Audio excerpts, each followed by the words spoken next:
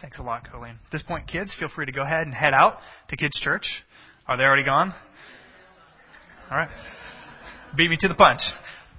Adults, take out your Bibles and turn with me to the book of Judges. We continue in our series called The Downward Spiral in the book of Judges, and we will continue our story of the fourth judge by the name of Gideon. And so if you have your text, turn with me to Judges 6, and we will be starting around about verse 33. If you don't have your Bibles, no worries, the text will be with you on the screen. Again, Judges 6, starting in verse 33. Judges 6:33. I want to share with you a quick story. Charles Allen, an author, tells a quick story in his book, Victory in the Valleys. And I'd like to share this story with you to kind of kick off our second portion of our sermon on Gideon. In the portion of his book, he tells this story. 5-year-old Johnny was in the kitchen one day, and he was helping his mother make some supper. Now, it was dark in the room, and there was a thunder cloud, and so Johnny was a little bit scared. And so his mom asked him if he could go into the pantry and get her a can of tomato soup that she needed to make the dinner that night.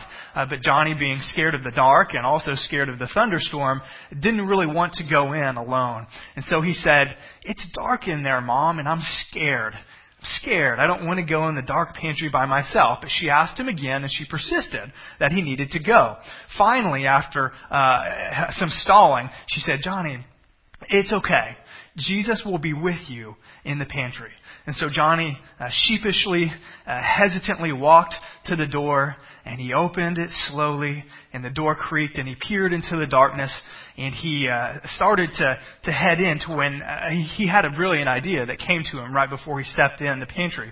And he said, "Jesus, if you're in there, would you hand me that can of tomato soup?" Bright man.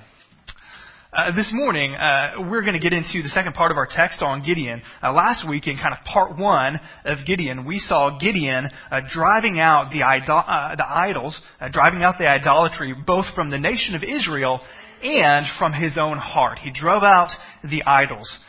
This week, we're going to see him driving out the physical enemies, if you will, from the land. He will drive out the Midianites. But the text this morning, Gideon part 2, is not so much about Gideon being used of God to drive out his enemies, the physical enemies, but the real point this morning, the real point of our text is about Gideon overcoming his own personal enemies.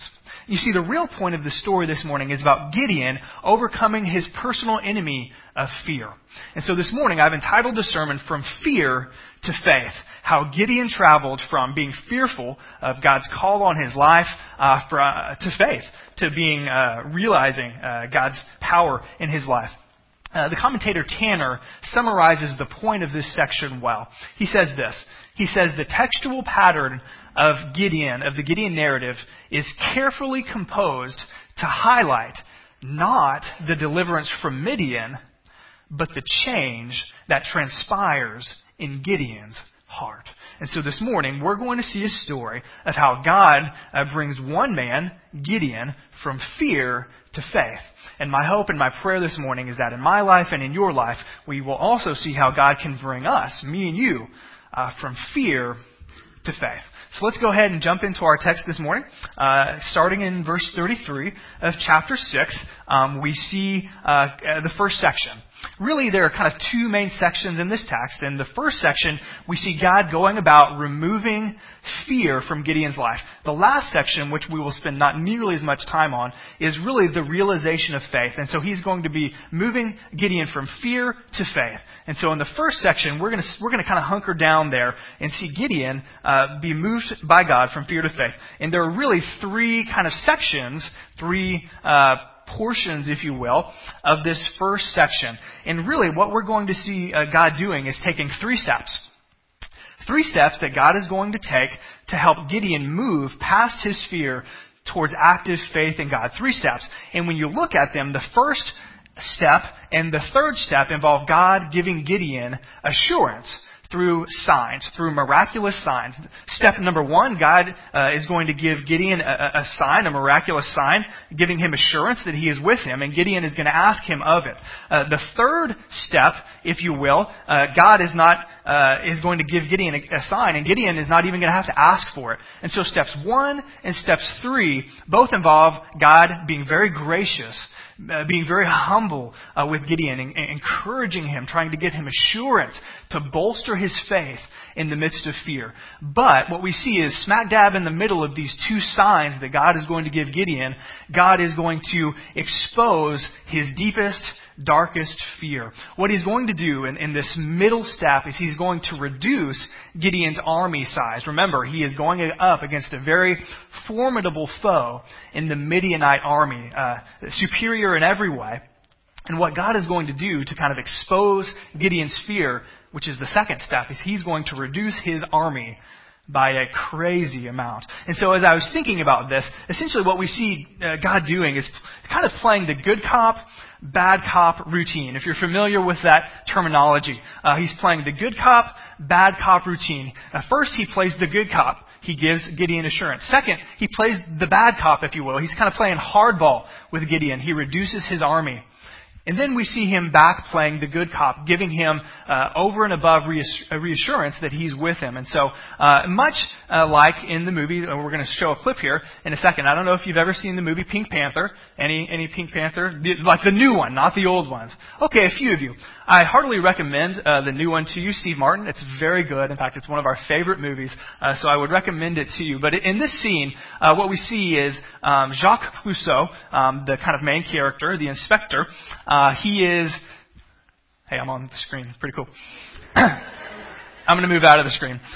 What we see him doing is essentially playing good cop, bad cop. And God, very much like Clouseau in this clip, plays both good cop and bad cop. So let's kind of watch this together. Disgust me. I'll be right back.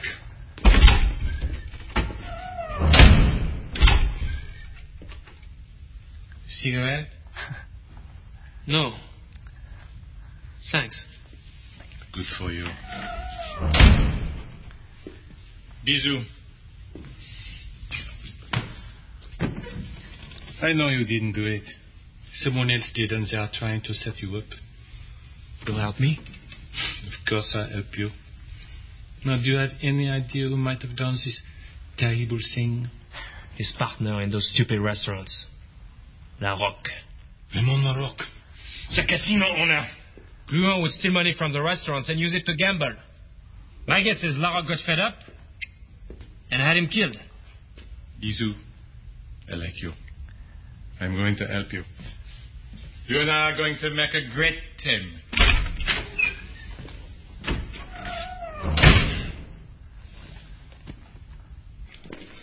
The good cop, bad cop routine is working perfectly. You know, usually two different cops do that.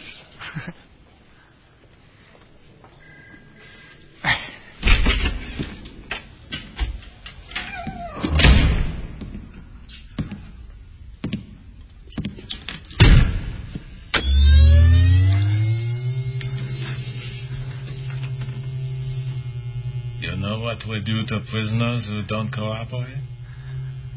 We hook them up to the box. And I will cut the scene short, and you will have to go get it or borrow it from me if you want to find out what the box is all about.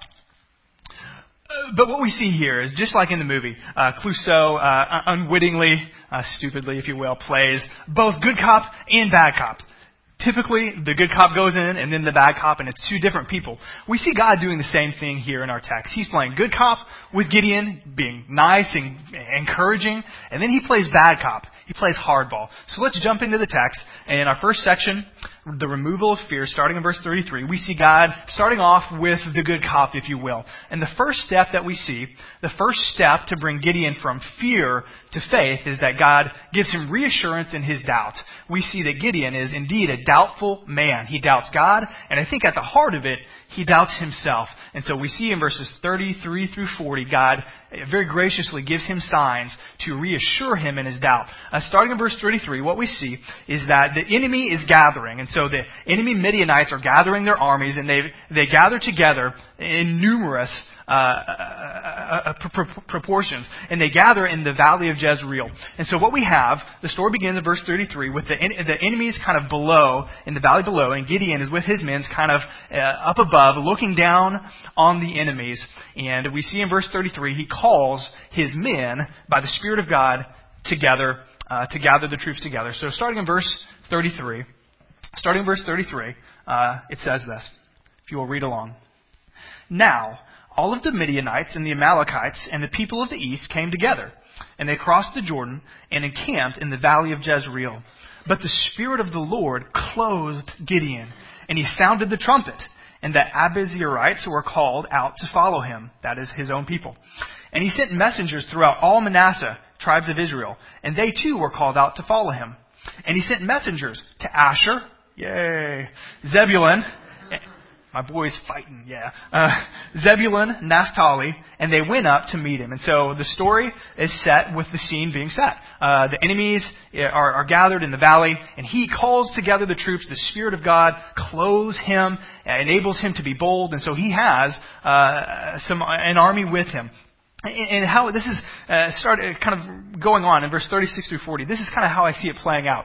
He has his army, and so he's ready, and then he looks down into the valley, and he sees the numerous troops that the Midianites have. He sees all of the camels that they have. He sees thousands of nighttime fires scattered all throughout the valley, and it just looks like a huge undertaking.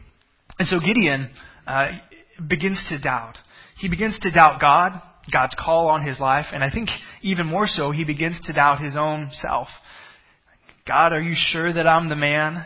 Are you sure that this is what you really want me to do? And so Gideon asks God in verses 36 through 40, give me some signs. Now you remember, he has already given him one sign, pretty miraculous, and we see God acquiescing here in verses 36 through 40. So let's read that together. Verse 36, then Gideon said to God, if you will save Israel by my hand, as you have said, notice, God has already said it. He just wants reassurance.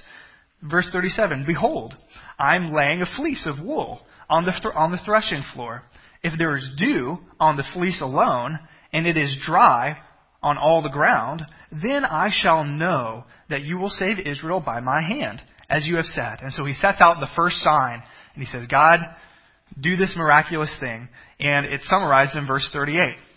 And it was so. So God did it. He gave Gideon the sign. When he arose early the next morning and squeezed the fleece, he wrung enough dew from the fleece to fill a bowl of water. So God did his part. Verse 39. This is not enough for Gideon. He says, well, maybe that's just luck. So I'm going to switch things around. Verse 39. Then Gideon said to God, let not your anger burn against me. Let me speak just once more. And so he says, God, I know I should trust you, but give me another one. Please, let me test just once more with the fleece. Please let it be dry on the fleece only, and on all the ground let there be dew. And so he switches it around. Verse 40. And God did so that night, and it was dry on the fleece only, and on all the ground there was dew. And so here we have the first step, if you will. Gideon is fearful, he's afraid, he has many doubts. I think he doubts himself in particular. And so God goes about playing the role of the good cop and giving Gideon great assurance that Gideon does not have faith. His faith is very weak, but God acquiesces. He's gracious. He says, okay, I care more about the mission than you, and so I'm gonna help move you from fear to faith, and I will give you these miraculous signs. And so, speaking of us, we see the first step. God gives reassurance to Gideon when he is fearful and when he is doubtful. But what about us? You know, as I read the story this week over and over, I couldn't help but see myself in Gideon oftentimes, and I think if you were honest, you would probably see yourself in Gideon too. I think for Gideon in particular, in this instance, he believed that God could do great things. I think that he had been convinced that God was powerful. He did many miracles, many signs.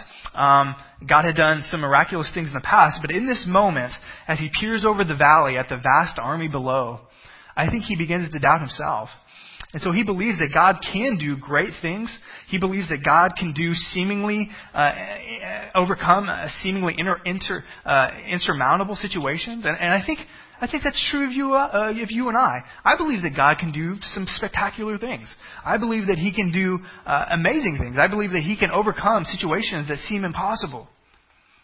I believe that He can bring people who have hard hearts towards Him to faith. I really believe that He can overcome people's hard-heartedness.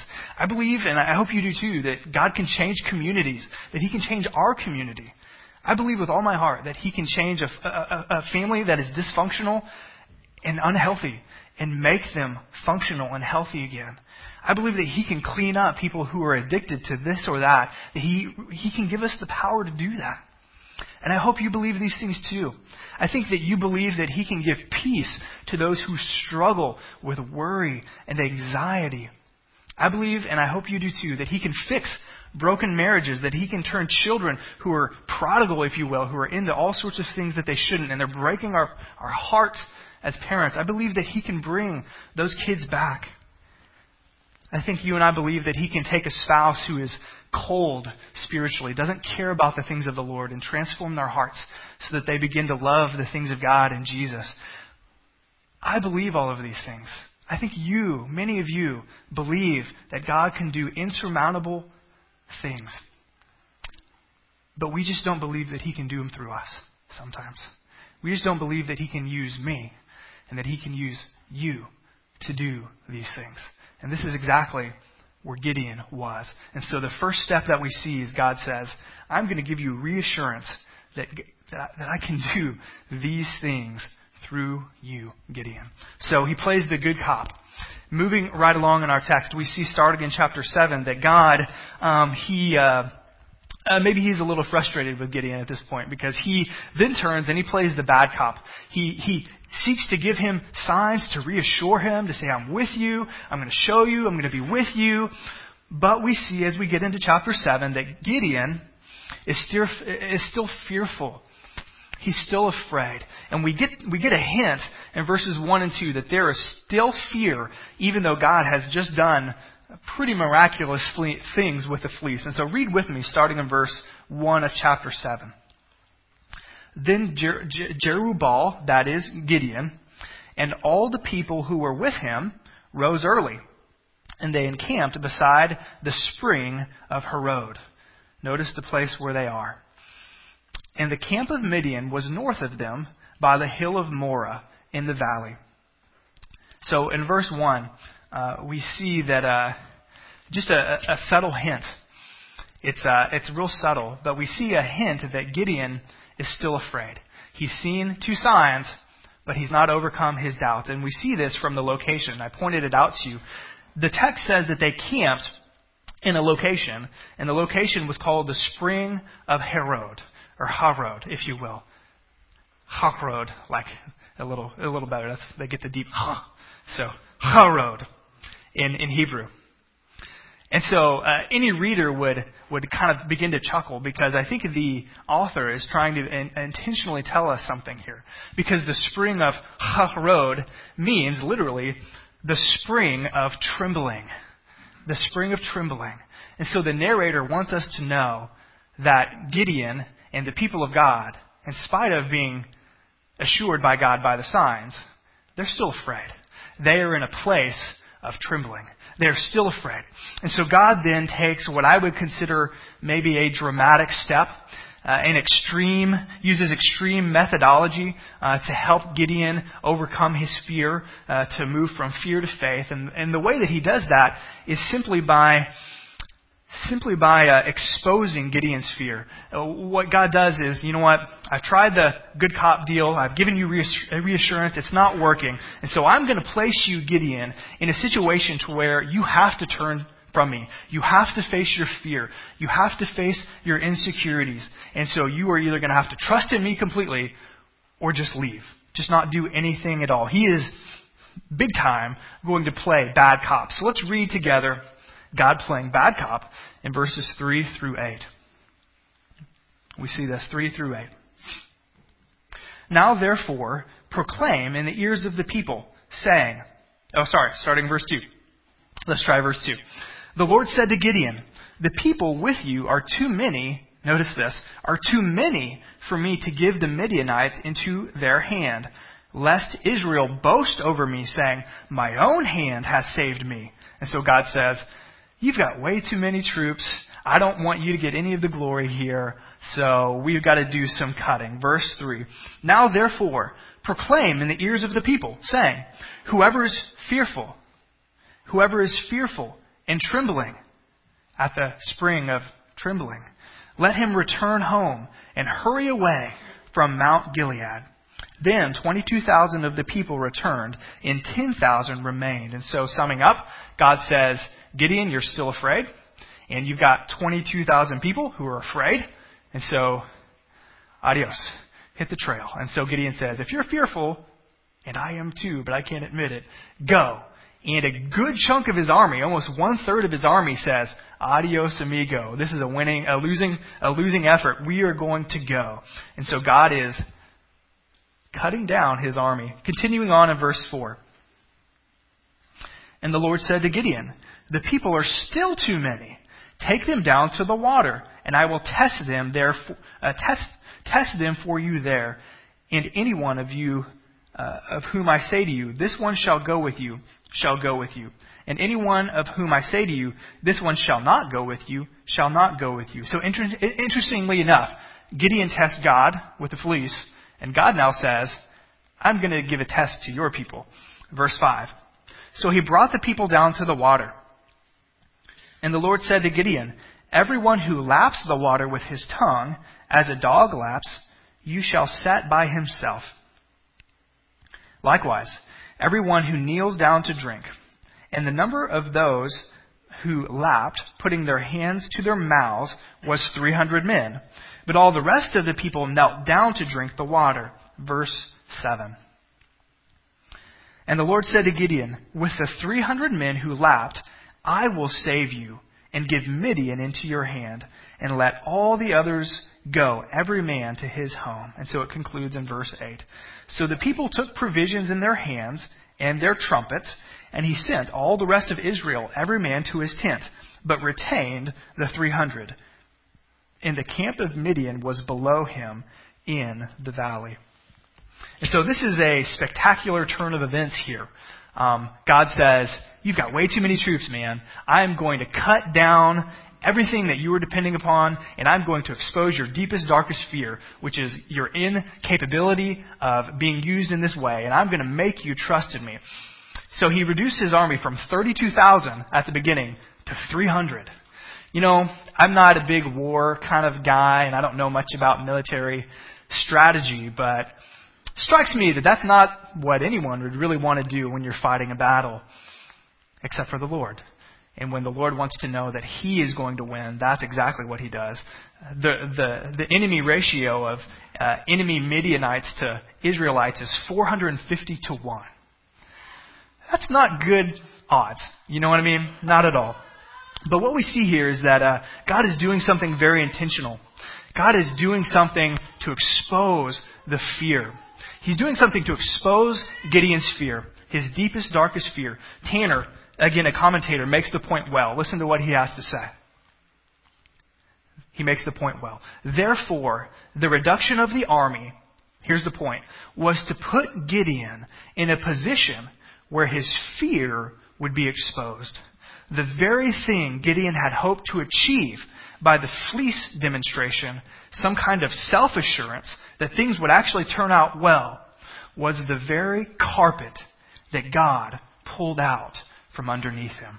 And so what God is doing here is saying, I am going to expose your fear, and you must turn to me or you must run. And so, how does this work for you and I? How does God pull out the carpet, the proverbial carpet, underneath you and I, so to speak? How does He expose our deepest, darkest fear? I don't know, has God ever done that for you? Has there been a time in your past, or maybe something that you're experiencing right now, to where God is pulling a Gideon on you? He's exposing your deepest, darkest fear by the circumstances in your life. And what He's really doing is not being mean. What He's doing is exposing your fear so that you have to turn to Him and go from fear to faith. Maybe it's a threatening illness in your family or extended family, and God is what He's really doing is exposing the fear that you have of losing that person. Maybe it's an unexpected job loss, totally out of the blue, but God intends to expose your fear of being in need. He's pulling the carpet out from underneath you.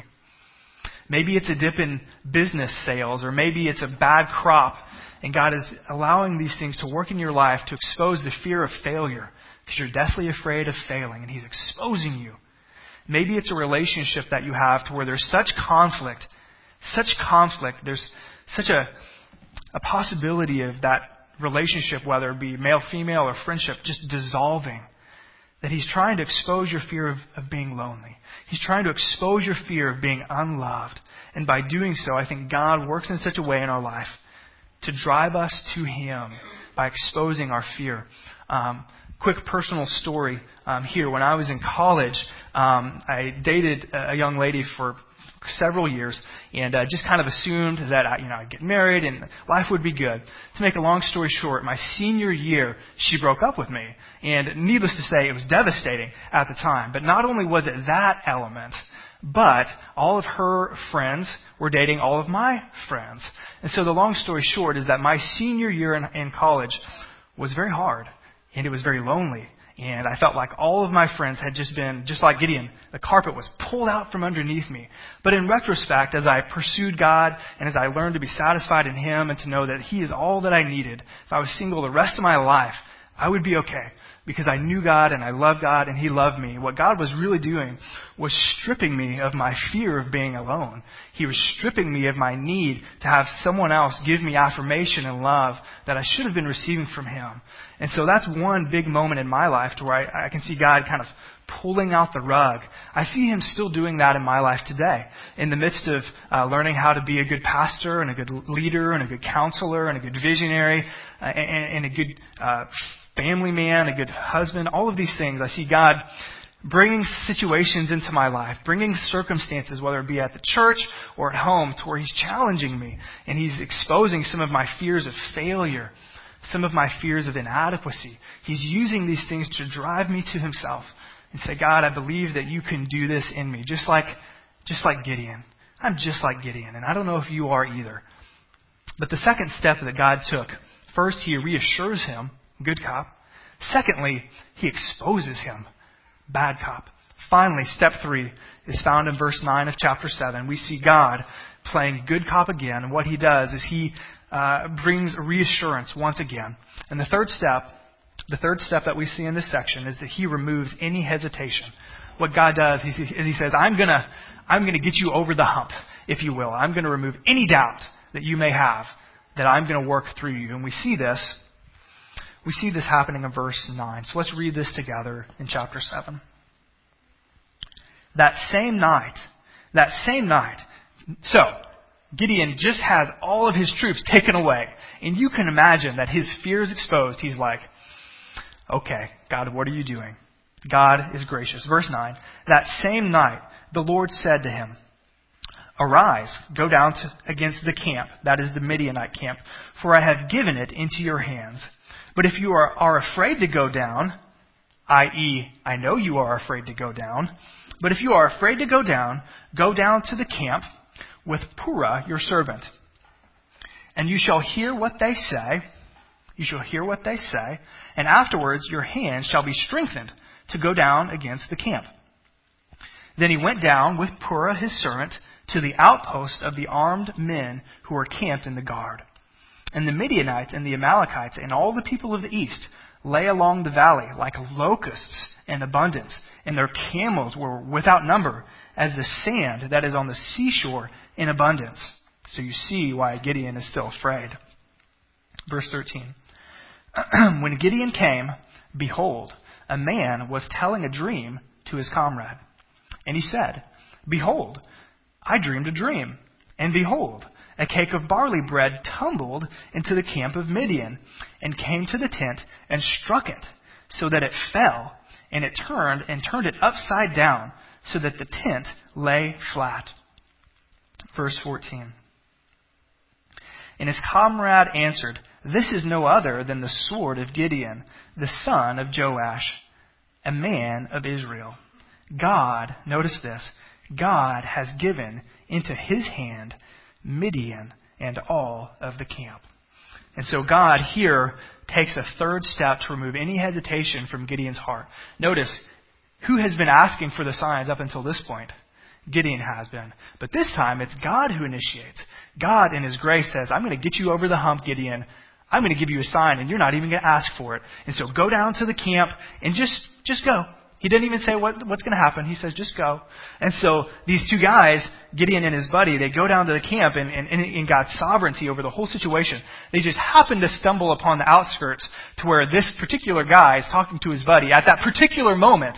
And he just happens to convey this dream that he had, which was, of course, sent from God to encourage Gideon. Do you see the hand of God in that? That just didn't happen every day. You know what I mean? God is orchestrating these events in such a way that Gideon knows without a doubt, without any hesitation, I'm with you.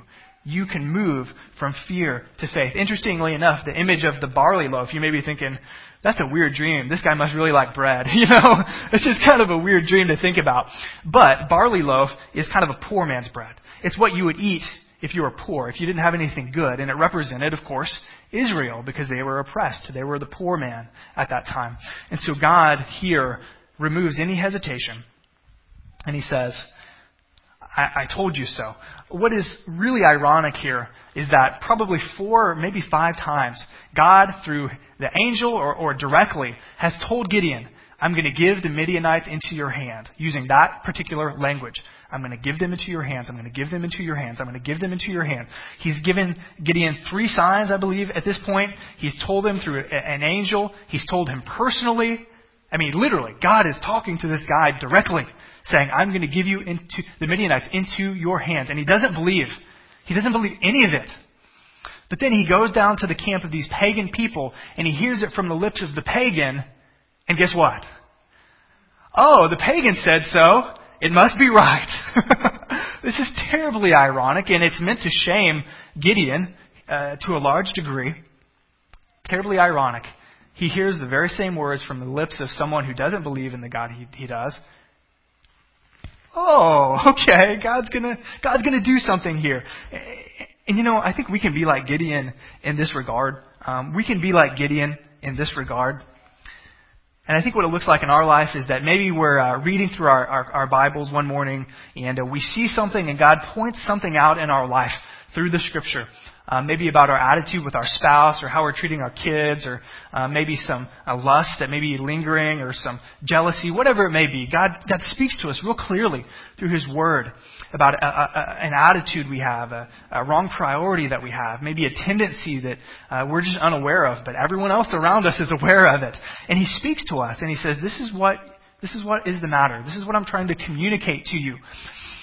But we just kind of overlook it. And so maybe the next day or sometime that week, we're sitting in a Bible study. Maybe it's Wednesday morning or Sunday school, or maybe it's in a life group. And lo and behold, that same thing is brought up. That same point, that same issue. And God is speaking right to you. And we're like, okay, whatever. That's coincidence, no big deal. And so we don't listen. And so maybe the next day you're having a conversation with your spouse or maybe a good friend of yours, a trusted friend, that you can really trust and you respect their opinion. And they come to you and they say, I've noticed something. I've really noticed something. This is something you need to address. I don't think you're quite right here. And we're like, what are you talking about, man? You don't know me. Just leave me alone, And so later on that week, we're watching TV and we're flipping on the tube and we see, Oprah on and she's doing a program and it's on the same topic that we've been dealing with. Or we're listening to the radio or satellite TV or something and Dr. Phil comes on and they address the issue and we're like, I have that problem. Oh my gosh, he's speaking right to me. And we listen to the pagan as opposed to God's Word. We shouldn't get too down on Gideon. We are very much like Gideon.